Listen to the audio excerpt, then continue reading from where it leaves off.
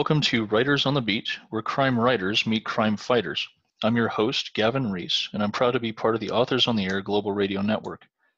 Every episode of this podcast will bring in a variety of experts to help all writers incorporate more authentic cops, crime, and criminals in their stories. For this episode, international best-selling author Mark Cameron's joined me in the interrogation room just to clear a few things up.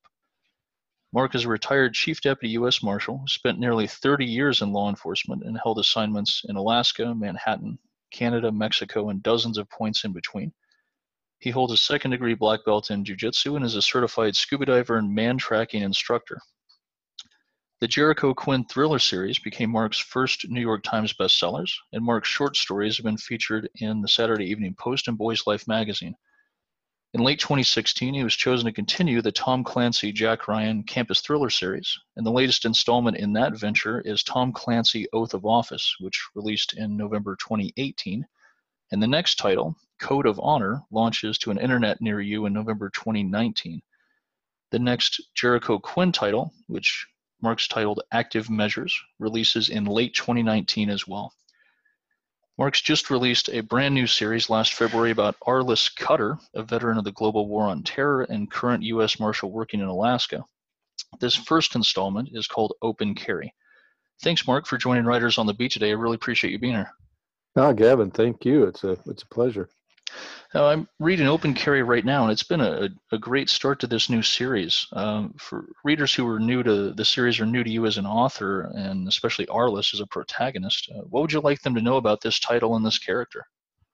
You know, Arliss Cutter is a character that's near and dear to me because of my background. He's a supervisory deputy U.S. Marshal stationed in Alaska. I was the supervisor and then the chief here in Alaska, and so it's kind of writing about my home turf. And you know, they always say write what you know, and yes, this has been a fun thing to take some of my experiences and fugitives and tracking missions and things like that and spin them into much more interesting and violent escapades than I was ever involved in, but use that in my fiction, which has been fun, and to write about something that you know from your background, after you've done this for a certain number of years, you kind of bleed blue, and writing about the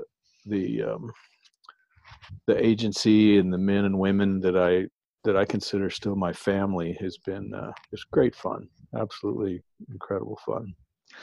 Yeah, you know, in light of that, I guess this would be a good point for me to humbly proclaim that I'm a little bit envious of your professional experience. I think the most that I knew about the Marshals before I started pushing a black and white bumper around the streets came from the movie Con Air, right? So yeah, there you go.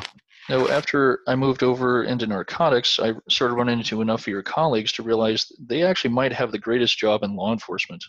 Well, I believe so. I think being a novelist is the second best job in the world. For listeners who are a little bit less familiar with the Marshal Service, can you kind of give them a glimpse into the day-to-day life of a marshal and kind of what the role of that agency is? Sure. I like to kind of compare the people in the lower 48 specifically, not so much here in Utah because we don't have county sheriffs, but in the lower 48, it's easy to describe a federal marshal or a United States Marshal as the federal version of the county sheriff. So we are the enforcement arm of the Department of Justice, where people are always very familiar with the Federal Bureau of Investigation or the FBI. Who does the investigative, so much of the premier investigation work for the federal government, particularly the Department of Justice. The United States Marshals is also a bureau within the Department of Justice that ultimately our director reports to an assistant attorney general. We are more enforcement than investigative. So we do investigations, but on particularly, focused things. But by and large, and by far, what we do is enforcement. In other words, if any order comes off of the federal bench, we make sure that order is complied with. So if it's a order for don't block, access to this building, or don't block people that are trying to go to work when everybody's striking, or let so and so go to school because of the color of his or her skin, or get your butt to court because you're wanted. Yeah. Those orders, that basically we take those pieces of paper, that federal process, and we are the muscle behind that. So it was an incredibly fun job if you like dealing with people and hunting them down.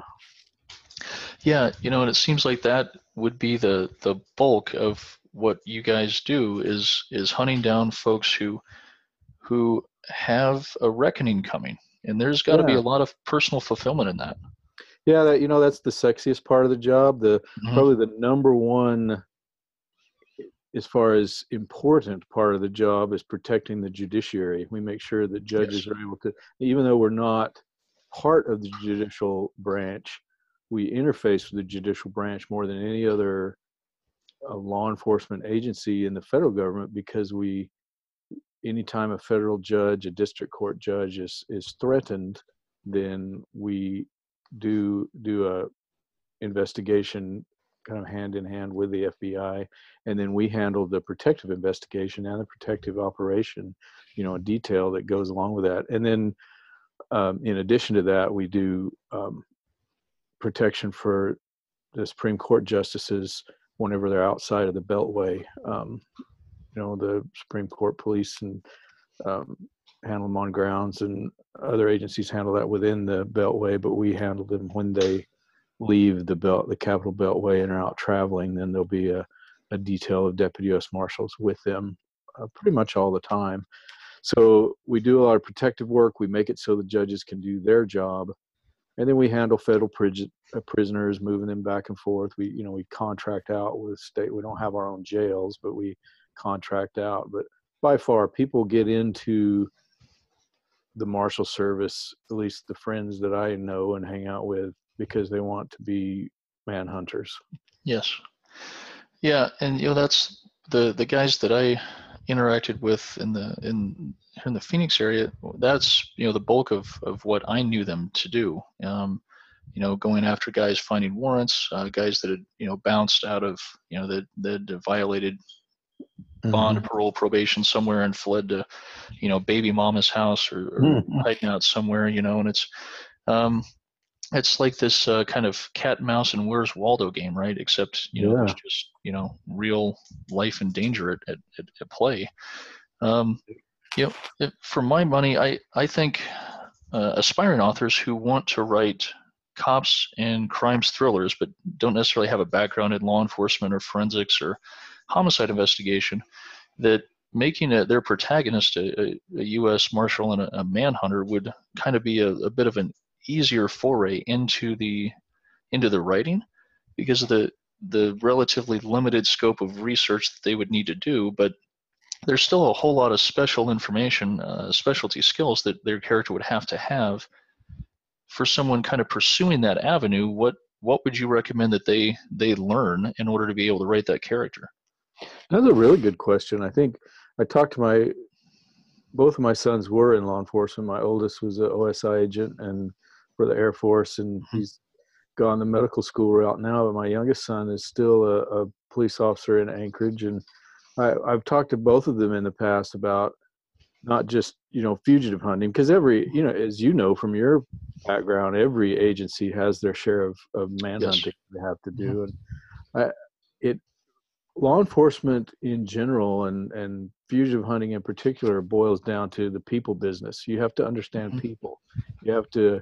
It truly is like hunting, with a different end in sight, but you have to know your quarry. You have to know who you're after. You have to know what they think like. So really, a writer would need to know psychology. And then we use, it's not like the old posse days where although in Alaska and rural places like, Arizona, Colorado, places like that, there's in Idaho, and down on the border, there still is some boots on the ground tracking, quite a bit up here in Alaska, but we use a lot of technical means as well. And some of that's classified and law enforcement sensitive, and other things are out in the open and you can find out about them by a little research. But I mean, back in the day, I can talk about this freely because we don't use it anymore, but back when pagers were out, I mean, what an You incredible. just dated both of us, Oh, Mark. man. Yeah, I know. I said something to my son the other day. Did you get a teletype on this shooting? He goes, no, I didn't, because this is not 1999. Um, what's a teletype, Dad? Yeah. So back when pagers were, all the rage, and every doctor and detective and drug dealer had one on their belt, it was phenomenal because, we might do a big snoop and poop operation to try to hook a GPS back in the day or some kind of tracker on somebody's car. But once we had their pager number, they basically had something hooked to themselves that we not so much could track them, step by step, but we knew where they were calling, what towers that we're attaching to, and things like that. So it took a little more investigative. It wasn't like having a satellite positioning system, but it certainly was a way to a technical means for us to use to sort of zone in on people and build a track of them. So people don't carry pagers much anymore, but that was so we've just moved forward with that. And I mean, anybody that's at all familiar with technology we're using today can pretty much figure out what I'm talking about. Yeah. Yeah. Well, and I think that for the average reader, most people aren't, as much as I advocate authenticity in writing. There's still an awful lot about our job that is, like one of my academy instructors said, right? It's like 98% mundane and boredom and 2% terror. Yeah. So if you wrote truly authentic police procedure, people are going to put the book down after like day 5 at the desk, right? Oh yeah, I always used to joke that if I wrote a book about the marshals, it'd be some really tired guy sitting in court with drool all over his tie, Yeah. and trying to stay awake. Yeah. There we had. I was personally involved in so many incredibly fun and interesting and kind of in your face and sometimes violent Mm-hmm. things. Dealt with some Yeah. people that were just a really crummy people and really good people, but like you say, there's 98% just mundane kind of plotting. Mm-hmm. Even the investigative part of it can be very plotting. So as writers, we have to encapsulate the exciting and sort of winnow out that other stuff and cut to the chase kind of a thing. Yeah. Yeah. And I think too that, for somebody who's trying to write a lot of this from the outside without, having ever worn the badge or felt the burden of that, or put yourself in danger on behalf of someone else, at the local level, people can get, into like a citizens police academy. I think it's a lot easier to form local relationships with the local cops, local investigators. How would somebody do that analogously with a federal agent or a marshal? There's generally somebody that knows somebody. Marshals are really, as a rule, we're pretty crummy at tooting our own horn, as far as we're not in the paper enough. Mm-hmm. We don't, because of what we do, we don't generally like to talk about our escapades. Now we're Yes. trying to be better because that's the way you get budget money to do your job. And we're always doing more with less, where Mm-hmm. other federal agencies get, gobs of money at certain times. I'm not going to pick on the FBI here, but they Sure. generally Yeah. get, they do an incredible job, and I have lots of friends in the bureau, but they they have a lot more to play with, and we kind of generally end up in the background, not getting as much funding. And really, we used to joke when I came aboard in 91 from local law enforcement, we always joked, like, what was the old rental car number 2? Or Hertz, we're number 2, so we try harder. And that was our mantra, that Yeah. okay, we're not getting as much money, we're driving older cars, we're not Don't getting have. cool commo stuff, but Mm-hmm. we're gonna knock it out of the park with what we do have. Yeah, that's worked pretty well recently for the the Boston Red Sox and the Patriots with taking Yeah, yeah. the A minus and B level talent and resources and making champions out of them through fantastic coaching and team play, right? It's a Yeah, proven yeah. formula. No, exactly. And that's the way we thought. And so but we're trying to be better getting out and talking about ourselves. And so I had a couple of writers call me while I was chief and just say, "Hey, could I chat with you about some questions?" Just cold called me. And Wow. of course they didn't know that they had called another writer, and so they kind of lucked out because I was like, "Sure, let's Yeah. let me set up a time and let's chat." But even though we come across as sort of grouchy Tommy Lee Jones esque kind of I don't care kind of men and women, Yeah. really we're just people. We're Yeah. just there is no us and them. We're Hmm. just people. And so I would encourage folks to just go to one of these academies, talk to your. I bet you that most people, if they have kids in school, their kids have had a deputy marshal come and talk to the kids, ask them to get a car. There's ways to make Hmm. contact, and lots of research online. I mean, Marshal Service has a really good usmarshals.gov.gov site that has all kinds of videos about the training and the reality, and they must, because there's a handful of folks that are putting marshals in as deputy marshals. I should point out we sort of, by as a matter of ease, say marshals or he's a marshal, but in the world of federal government or federal law enforcement, it's the deputy United States marshals that are doing they're the ones we're talking about. U.S. Marshals. One of my dearest friends is a couple of my dearest friends are former U.S. Marshals and present U.S. Marshals, but those are political appointments that are the CEOs, if you will, of the individual districts. They Mm. have a gold badge, but they change with every presidential administration, where the silver badge, the deputy U.S. Marshals are the ones out kicking doors and sort of the ones we're talking about, the federal agents of the game. So, but usually pretty nice folks, and most of them Mhm. come from other law enforcement backgrounds or military backgrounds, and it's not a strict requirement, but by Just works far out that most way. do. Yeah. Now, I've only worked around or been on a few homicides. I've never specifically been assigned as a homicide detective.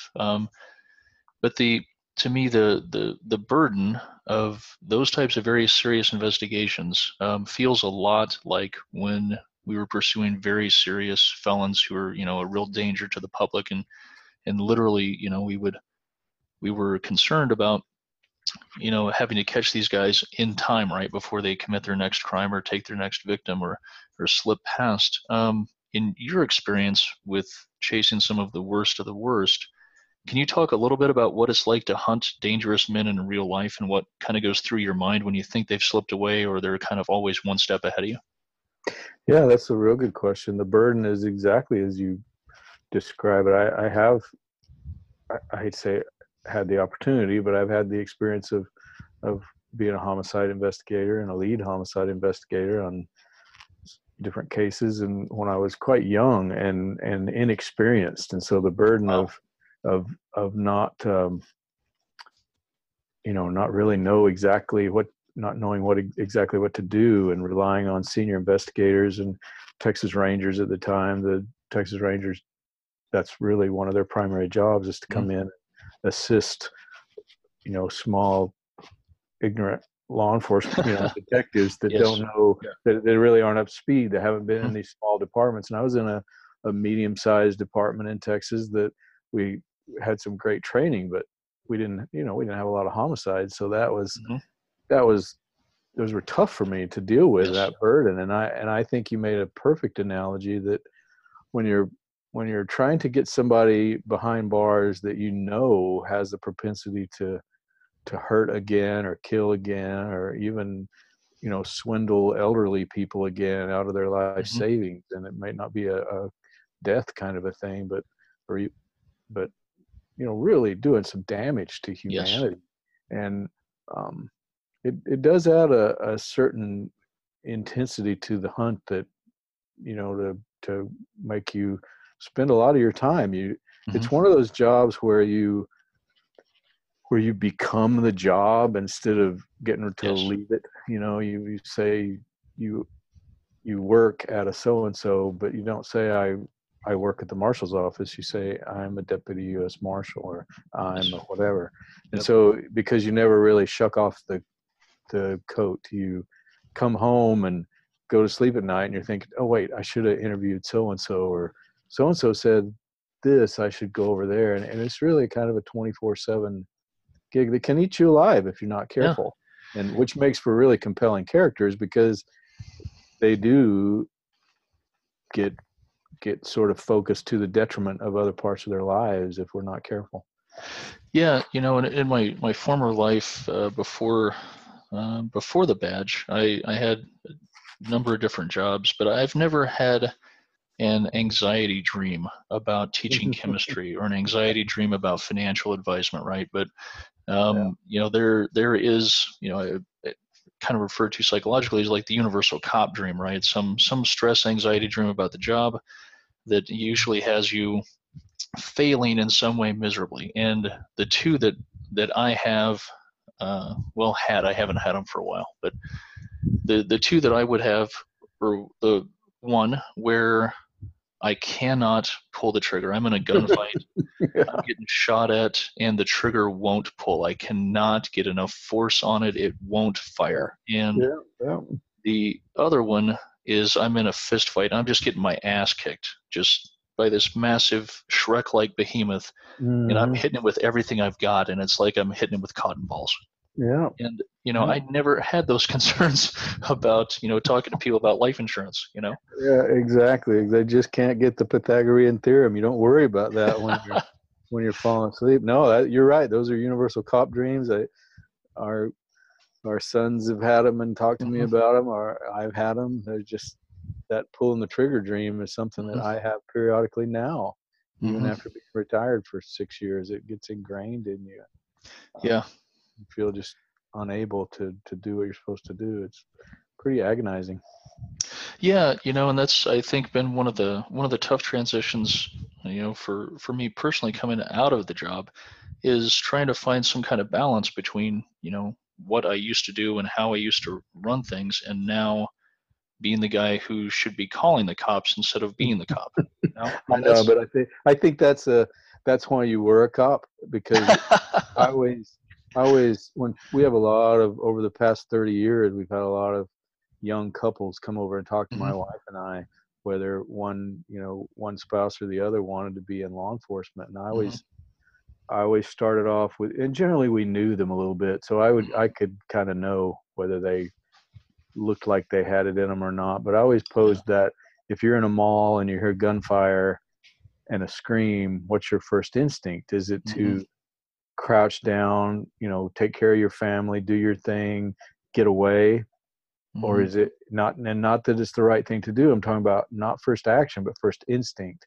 Yes. Is your first instinct to go check it out, to kind of see what's going on, and it's become passe now, but I used to say run towards the sound of gunfire. And I think the fact that you still struggle with that, I got to call the cops, I'm not the cop, shows that you absolutely had that first instinct. And that's what we're looking for, is that kind of person. Yeah, I think, somebody that's going to, crouch down, or somebody that's going to, go the other way. I mean, those are all, valid choices, valid and rational options, right? It's irrational to put yourself in danger when you have an avenue of escape, but it's also absolutely necessary in our society for those guardian warriors to exist and be willing to put themselves in jeopardy for people they don't know or can even hate them. Oh yeah, absolutely. I have many friends, because of the protective work we do in the Marshal Service, many friends in the Secret Service, and Secret Service agents and protective, people on the Presidential Protection Detail play a big role in the Clancy books I write, because that's something I'm familiar with, more than, say, nuclear submarines. Sure. But it's I mean, I knew it. It's not a new thing because I was in protective work as well, but it's an eye-opening thing when people hear, they always hear about you taking a bullet for the president. Mm-hmm. And, it's rare that somebody would actually have to like grab a gun and pull it into themselves or something like that. But what they do as protective agents is make themselves bigger targets. So Yes. where a citizen would be taught, run, get out of the way, a everyday patrol officer, detective, whatever, deputy U.S. Marshal, hunting fugitives or whatever would be taught, seek cover and, at least concealment, seek cover. But a Secret Service agent on a protective detail or any kind of protective agent, diplomatic security, U.S. Marshal or deputy U.S. Marshal on a judicial protection, are all taught, make yourselves a bigger target than you're not saying go jump in front of the bullet, but you stand up and shoot so that the shooter, and that is irrational. That is that's something you have to really get your mind wrapped around if you want to do that kind of a job, which makes for, again, as a writer, that makes for really compelling character, because if you're somebody's wife or husband and they go to work and that they are going to do that, it's hard to say, okay, be safe out there. They're not. And before I go on, I wanted to say something I didn't say to answer your question. One way, and I think probably the best way in this day and age to find out if you're a writer and you're writing about U.S. Marshals, Phoenix Police, FBI, RCMP, whatever, come to one of the premier conferences, and there are almost like VoucherCon or Thriller Fest or something like that, and there are almost always a cadre of former cops and present day cops that are hanging out, just chatting. In fact, there's about, I'd say, 7 or 8 of us that are kind of bandying around the idea of starting a little, war room kind of a, locker room kind of a place where we maybe rent an extra room and just open the doors to people. And all we do, because honestly, I love going to conferences and I meet so many good people, and I do go to panels, but I find myself, even though I have a panel that I'm, planning to attend, I find myself running into Sean Lynch, who writes some really good stuff now, and he's writing Westerns now, but he writes thrillers as well, and former cop and from California, and we'll run into each other in the hall and talk for 3 hours, just kind of BSing back and forth in the lobby, or talking to somebody from the military that's a friend of mine, or Simon Gervais, former RCMP, or, I look forward to meeting you and talking to you. And so, and as well as I do, that writers like to talk about themselves, cops like to tell war stories. So people that are interested, my gosh, all you got to do is sit and listen. And we find people that do that a lot at these conferences.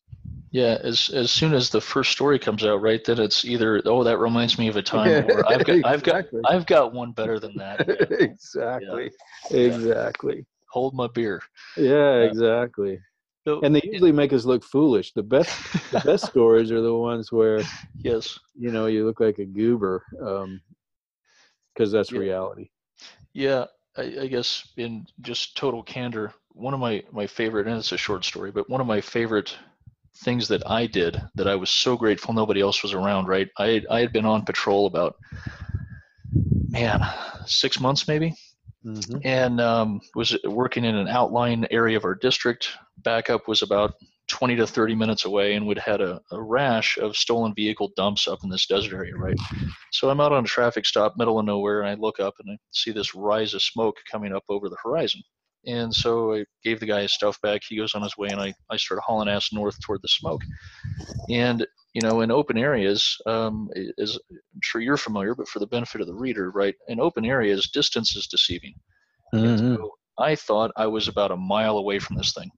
Like 10 minutes later, I'm still hauling ass to get up on this plume. And when I finally get up there, these guys had stolen and dumped a brand new Mustang, taken it out in a desert wash, and then burned it, right?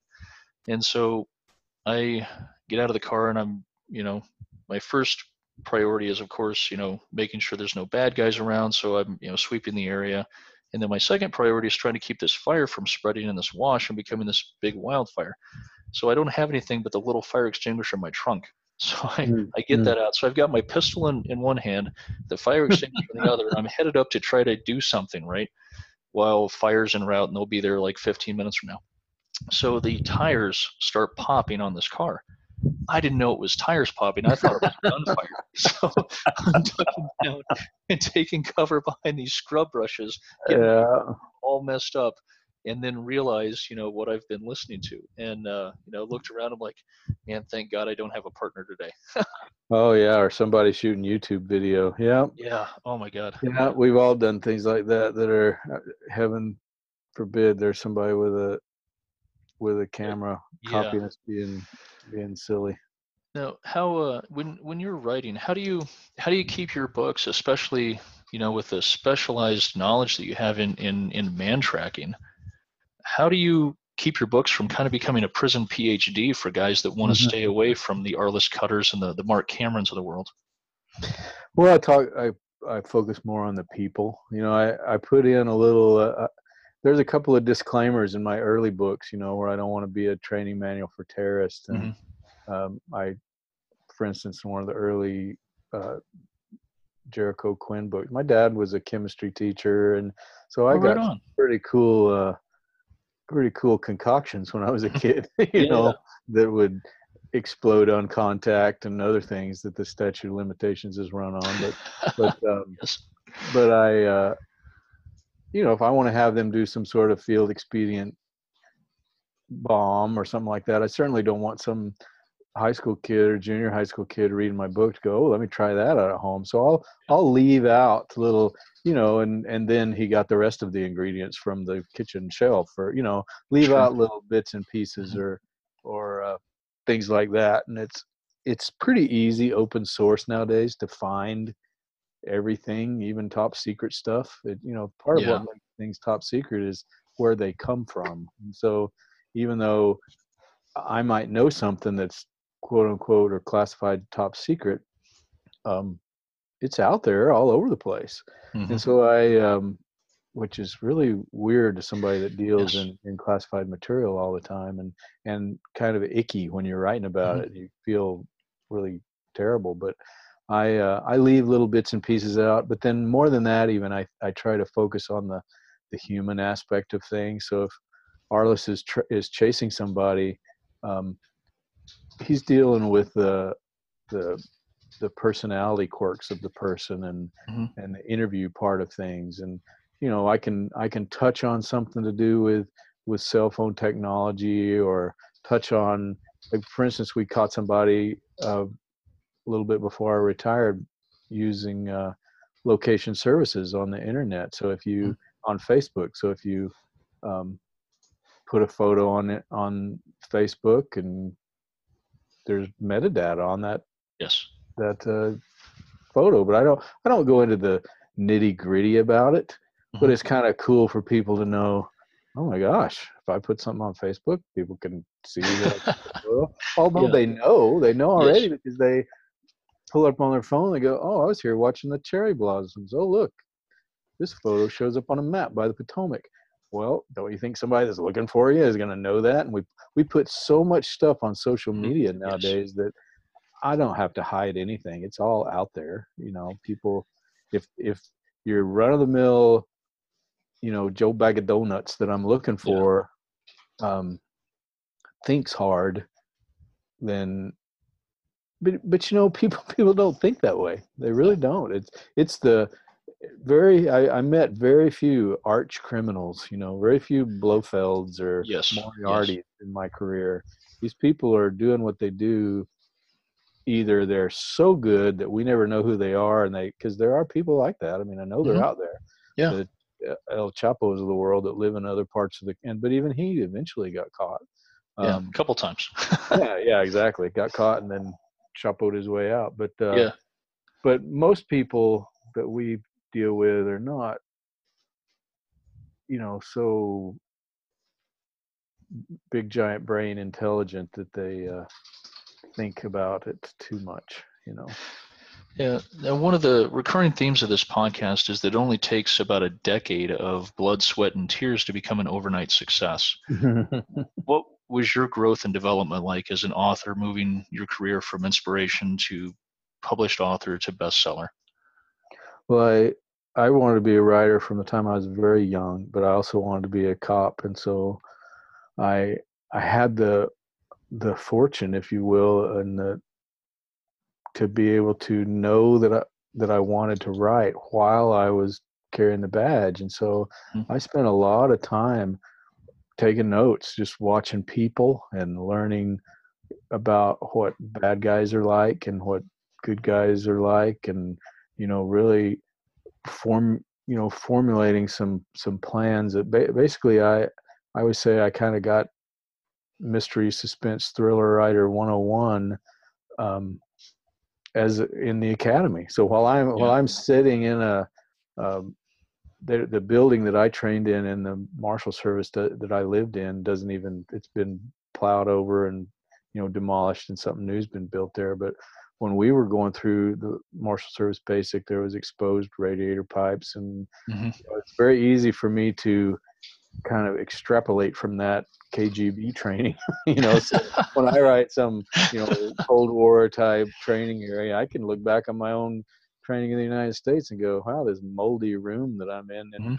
runs. And they're a little stricter nowadays as far as running in the heat, but our instructor used to go stand over the little temperature gauge in the shade in Georgia and make it shaded so that we'd turn from a black flag day to a yellow flag day, and Hmm. um, so we could go run, and Yeah.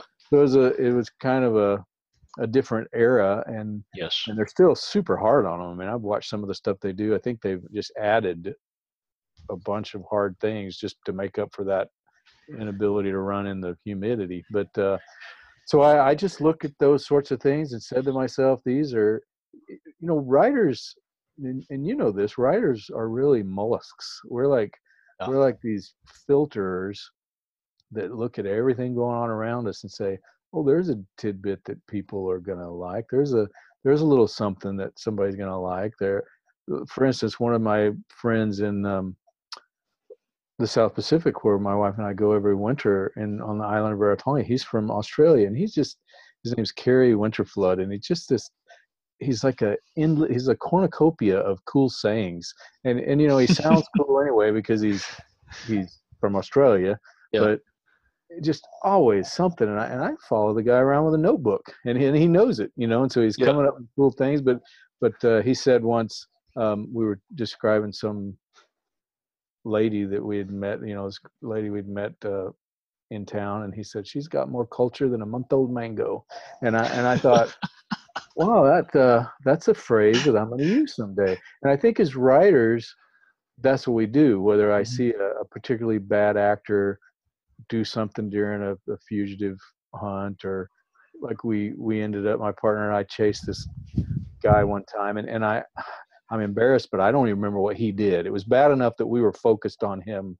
Mhm. very strongly. He wasn't a top 15, but he was a dangerous guy.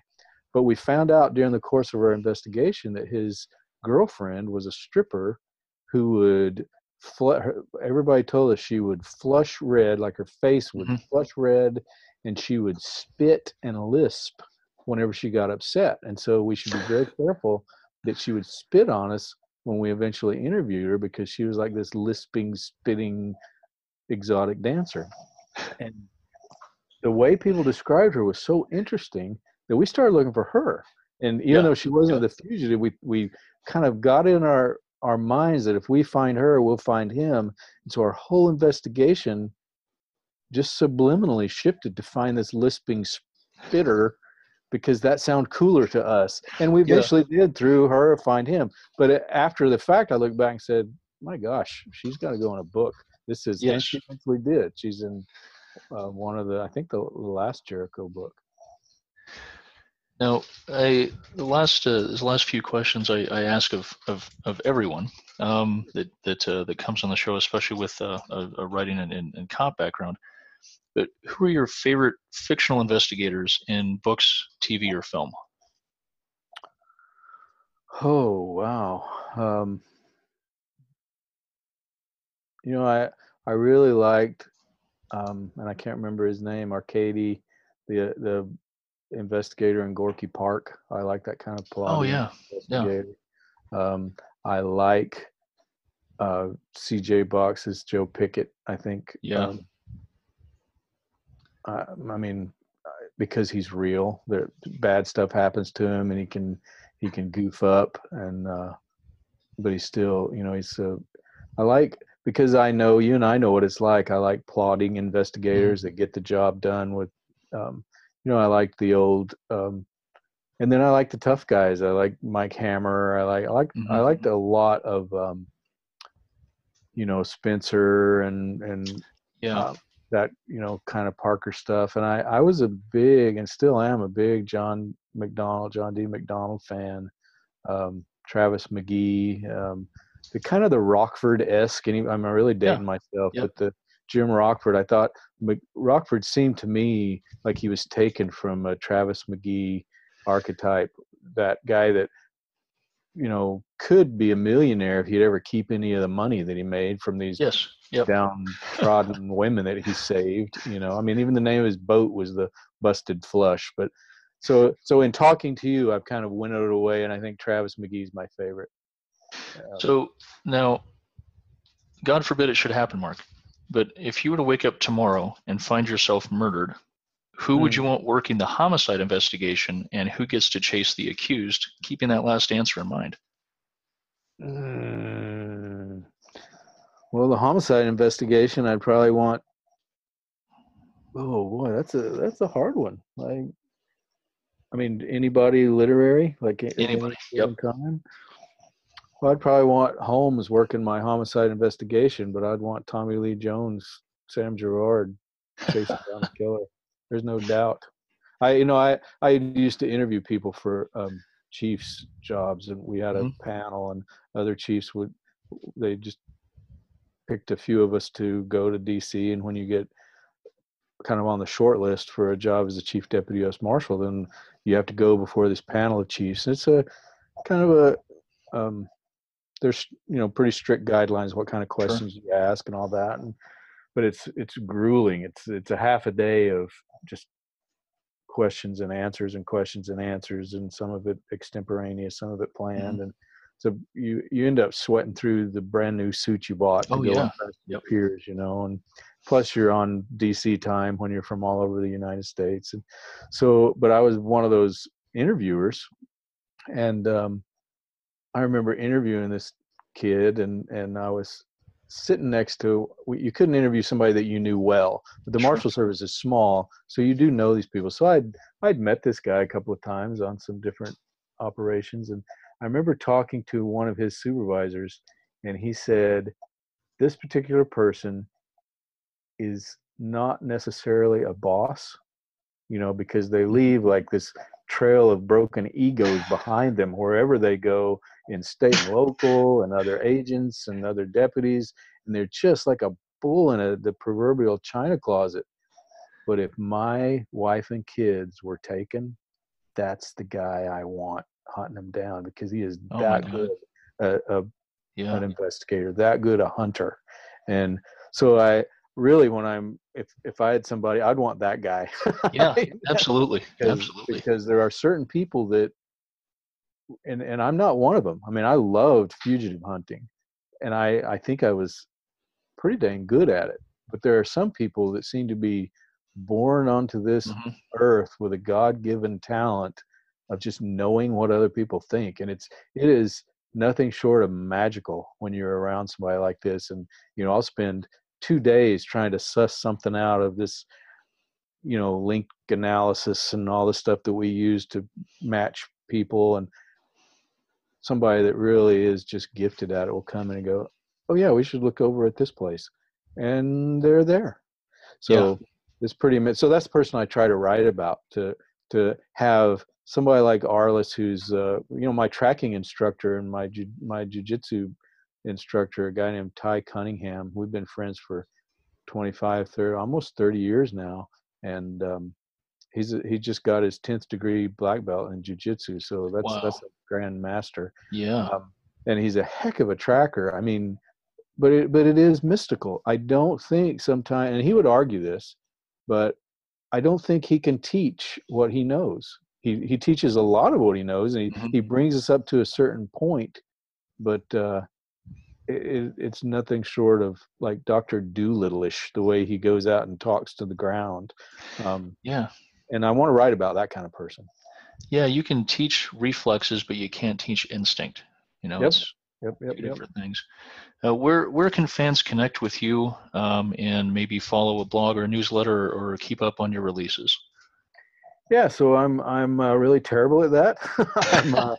I always say that if I tweeted, it would be writing or writing, and that would be pretty much it, because I'm either on my bike or in front of the computer. But they can connect with me at I have a website, Mark Cameron Books. I have a Facebook, just Mark Cameron Author at Facebook. So either on Facebook or my website. I have a newsletter, but it hardly ever goes out because I'm writing all the time. But I do answer emails, and again, that's just Mark Cameron Books at Yahoo. I answer emails. People email me. I really don't ever read my reviews. I love getting reviews. I like to see that I'm getting reviews. But I had a very wise young lady in Rarotonga that she's ridden her bike around the world, is a good author herself. And she said, reading your reviews is like eating an egg salad sandwich with glass in it. It seems good, but I do enjoy getting emails, and I answer them all. And conferences, I go to either Thriller Fest or BoucherCon, and sometimes both a year, and like to talk to readers there and other writers. Well, I genuinely and greatly appreciate you coming on the show and sharing your expertise with us today, Mark. Hey, thank you so much, Gavin. It's been fun to talk to you. Always good to talk to another copper. Yeah, it's always a good time, man. You've been listening to Writers on the Beat, where crime writers meet crime fighters, a copyrighted broadcast of the Authors on the Air Global Radio Network. I'm your host, Gavin Reese, and this episode's guest has been retired Deputy Chief U.S. Marshal and international best-selling author Mark Cameron. Until next time, take care of yourselves and each other. Be safe out there.